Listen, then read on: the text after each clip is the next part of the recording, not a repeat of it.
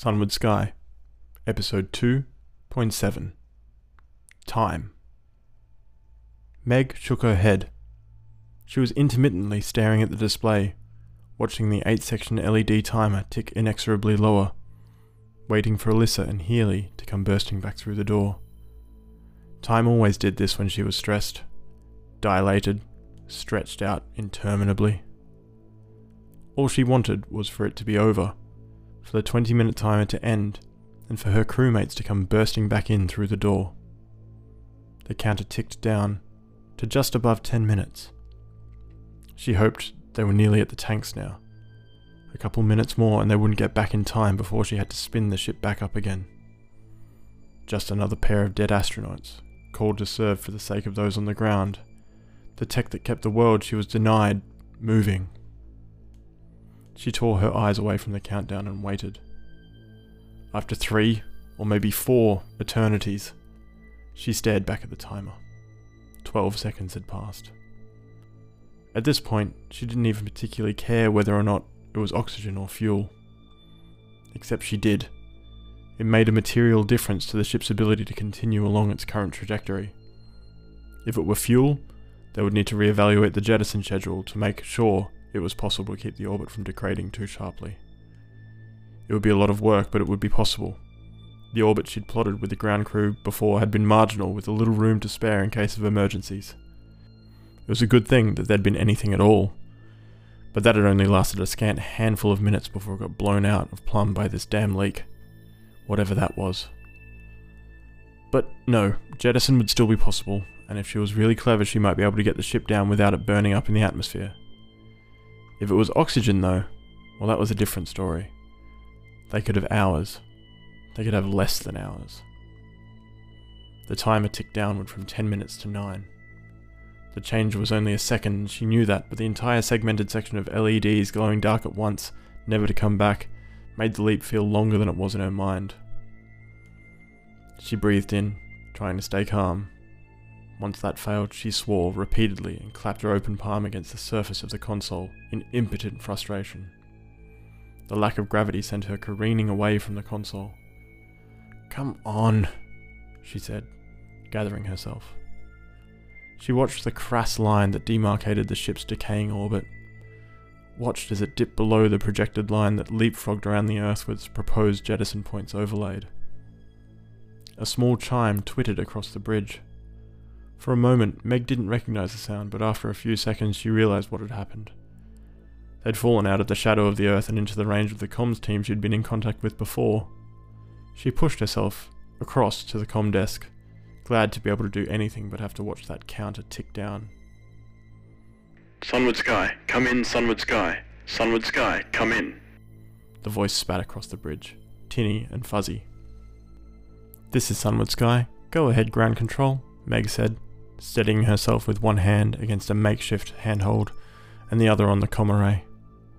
Her legs shot out parallel to the floor behind her, swaying as though in a breeze. In actuality, it was the ship swaying around her. "Sunward Sky, you are approaching almost 1 degree more steeply than according to projected trajectory. Please note that current trajectory will likely result in critically dangerous conditions for crew." "I know that. Don't you think I know that?"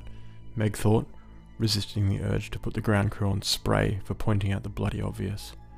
She swore again, then thumbed the comm to explain the situation. The cargo bay was a completely different place from what she'd seen the last time she was there, Alyssa thought, trying not to get too distracted as she flung herself further towards the ship's engineering sector. Where before the gigantic bay had been closed, and near completely dark, full of whispers and secrets from the conspirators from Project Blackout she'd followed in before the crash. Now it was nothing more than a liminal space. The enormous gangway hatch yawned open. The curve of the Earth, deep blue with sickly orange clouds, was visible on the left side from where Alyssa craned her head, bobbing and weaving and looping around as the ship's gate continued to wander through space. Several robot arms lay poised next to a set of scrape marks on the floor, where a weightless piece of cargo had been flung out in an attempt to force some extra lift out of the doomed ship.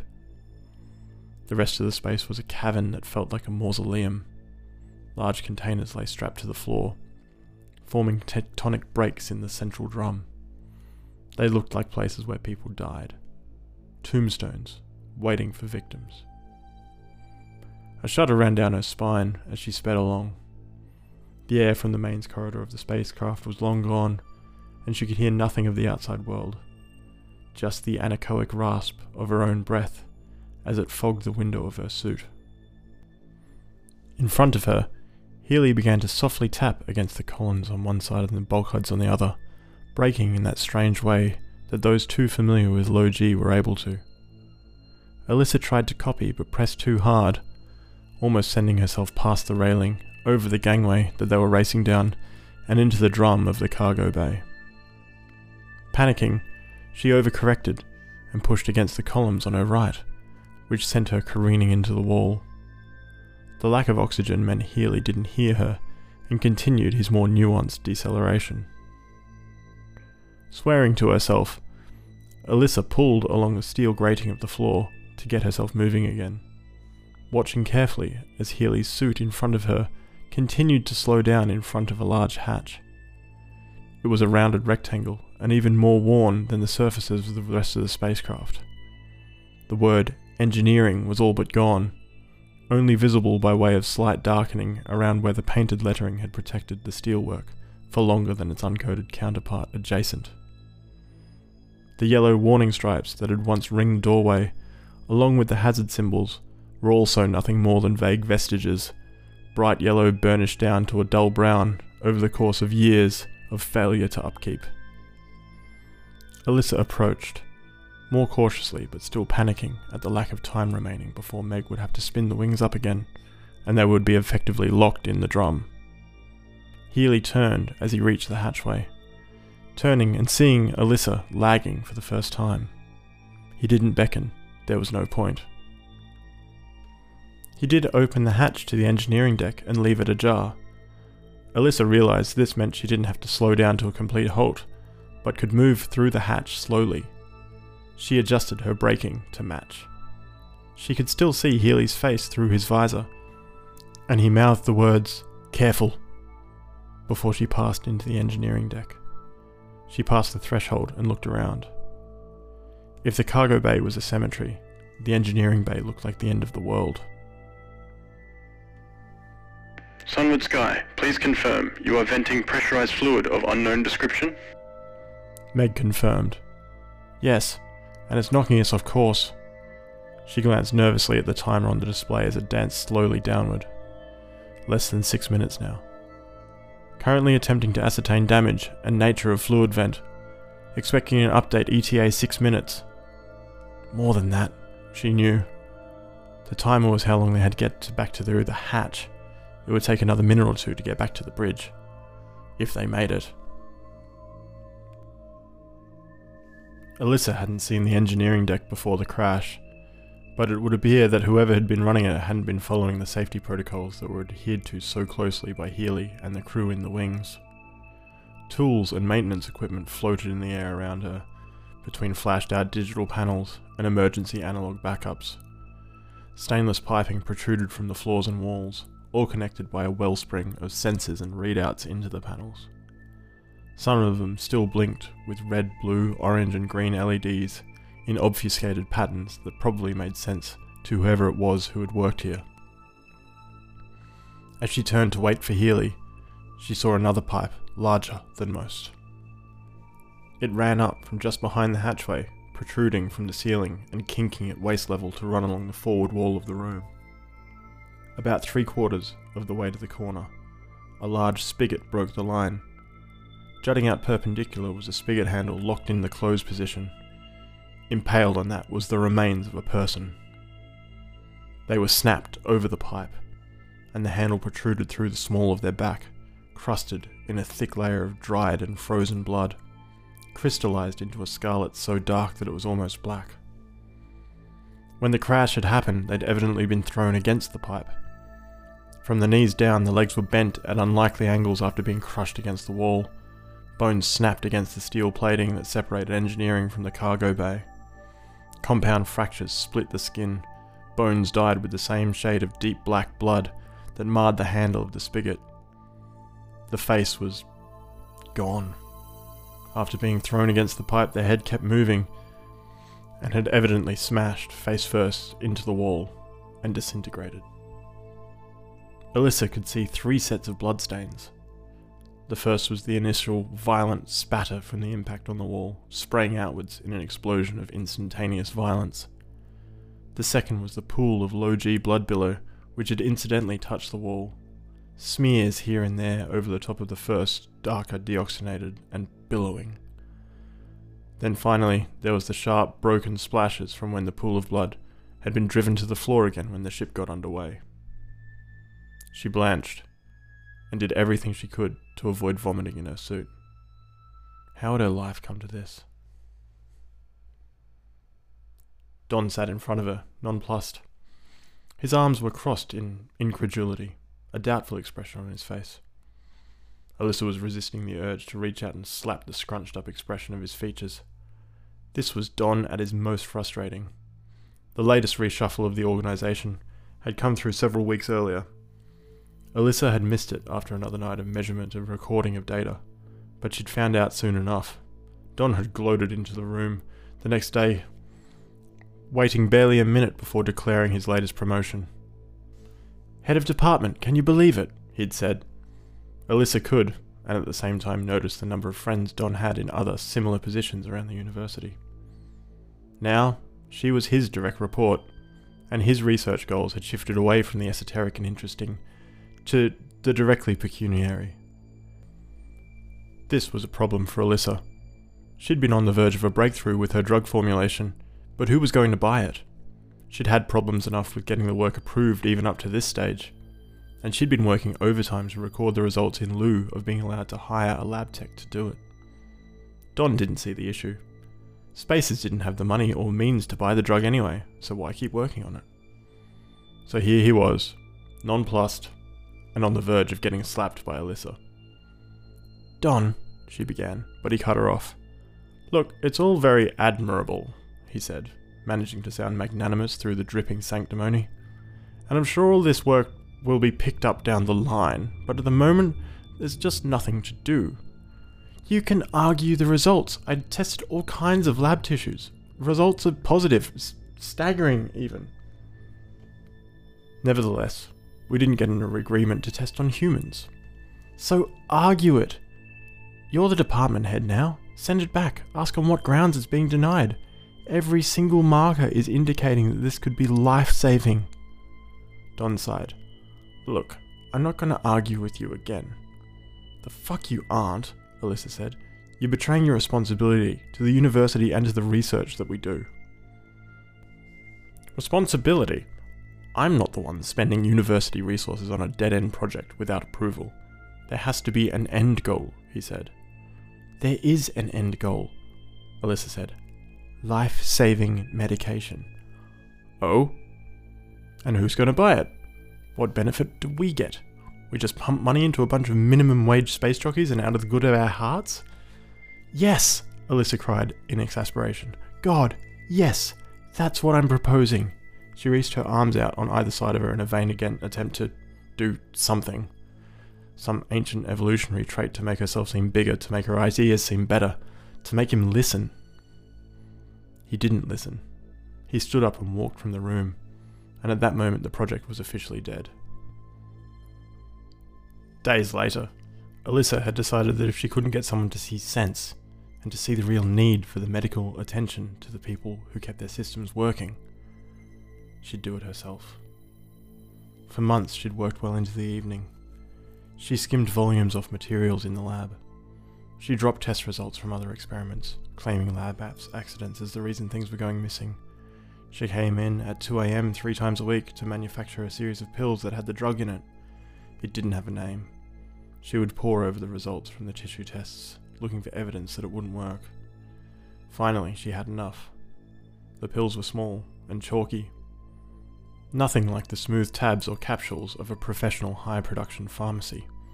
Her tabs were ill-shaped and prone to snapping, but she kept them in a pocket in her bag, snuck them from the lab. She got the confirmation of her crew status on the Sunward Sky 2 days after she quit her position at the university. Healy crashed into her helmet, softly but fast enough to bring her back from her reverie. The broken corpse of the ship's engineer was still there, the shattered remains pulled suddenly from Alyssa's view as Healy wheeled her around. He pressed his helmet to hers and his voice echoed through the visor as he yelled, "Come on, we have to go," and pointed back at the door toward the way they'd come. "What? What about the engineering room?" she shouted back. "I've been..." Oh God, how long had she been staring at that body for? What had happened to her? The trauma of the last few hours were catching up to her. She wasn't functioning particularly well, or fast, yet. "Was it fuel or oxygen?" she yelled, but Healy was already moving, pulling himself along the corridor as fast as he could, with an urgency she'd not seen in the man before. Oh God, she thought. How much time do we have left? Meg glanced at the clock. Less than 2 minutes. She looked at the new set of calcs. The next jettison was due any second now, and it had to happen, no matter which of the resources she could see spraying from the side of the ship. She hoped the jolt wouldn't affect Alyssa and Healy. Alyssa yelped as the robot arms inside the cargo drums sprang into life. The 6-axis machines turned in to grab a series of containers, before flinging them with an unlikely burst of speed out of the bay of the spacecraft. She'd been rushing through the air at the time, and she felt as though she'd been stuck in a dolly zoom as the spacecraft's gangway leapt towards her as the ship accelerated. Both she and Healy didn't expect it, and they had to brake harder than they would otherwise in an attempt to slow their relative speed before the tunnel to the hatchway sped by them. Healy was trying not to panic as he overshot the hatch and had to crawl back a few feet. There was 20 seconds left before the ship's gravity would re-engage and the hatchway would be forced to close. They weren't going to make it.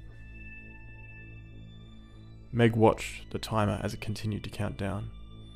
The same shift from 10 minutes to 9 happened, only this time it was 9 seconds. Her hand hovered over the command to restart the ship's spin. 5 seconds. She had to press it. They couldn't afford more time not under gravity, not having control. And every second they didn't have was a potential catastrophe for anyone who might have internal bleeding or other injuries from the crash. The timer hit 0. She told her hand to press the button, but she couldn't make it move. There was some broken part of her brain, like the wiring between the command and the action was split and fraying. Locking them out of the wings at this point was a death sentence. It seemed cruel, somehow, to not know if they'd made it across the line in time.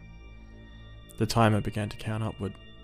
Meg watched, frozen, as the numbers grew larger, until once again the segmented display shifted from 1 digit to 2.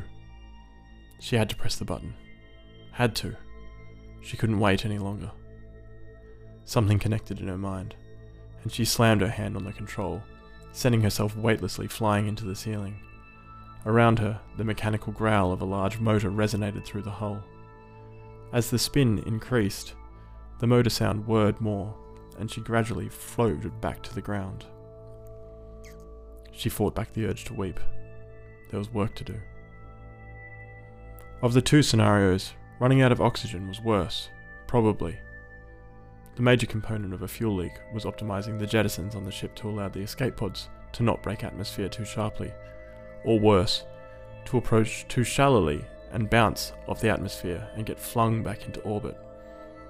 With an unknown quantity of fuel, it was impossible to take that into account when planning the flight path, as it could run out at any point. The major component of an oxygen leak, on the other hand, was dealing with how to breathe when there was no air. So oxygen leak was more pressing. She started running calculations, using ballpark estimates for how long a theoretical oxygen supply would continue to last. Several fuel burns were possible at key points to push the nose of the ship up. She began to program them into the console. A loud crash sounded behind her. She turned to see Healy and Alyssa piling into the room, not even stopping to take the time to close the hatch behind them. Meg crossed to the hatchway and closed it, turning just in time to see their helmets removed. Healy looked graved, but Alyssa was white as a sheet and starting to quiver. She was in shock from something. Meg grabbed her and pushed her firmly to the ground. Alyssa stared up blankly, and Meg told her to stay on the ground before turning to Healy. "What happened?" Healy regarded her carefully before saying, You shouldn't have waited. I know, but I did, and now you're here. What happened to her? She jabbed a finger at the woman staring vacantly at the wall. There was a body in engineering. Well, the remains of one, he said, but he wasn't really paying attention. What is it? Meg asked. The leak, he replied, and he was looking scared. Oxygen, she thought, and her stomach dropped. At least she'd been preparing for it. Give it to me, she said, bracing for it. So have we lost our fuel or our oxygen line? Healy's lips moved, but she didn't want to comprehend it. It was an option her brain had switched off from her. She thought she'd been prepared for the worst case scenario. One where they had scant time but at least had the fuel reserves to get into a position where most people would be able to make a safe landing. The entire time, she'd been thinking that the situation was a binary, that it was going to be fuel or oxygen spraying into space. But it wasn't the case, because the word Healy had said was both.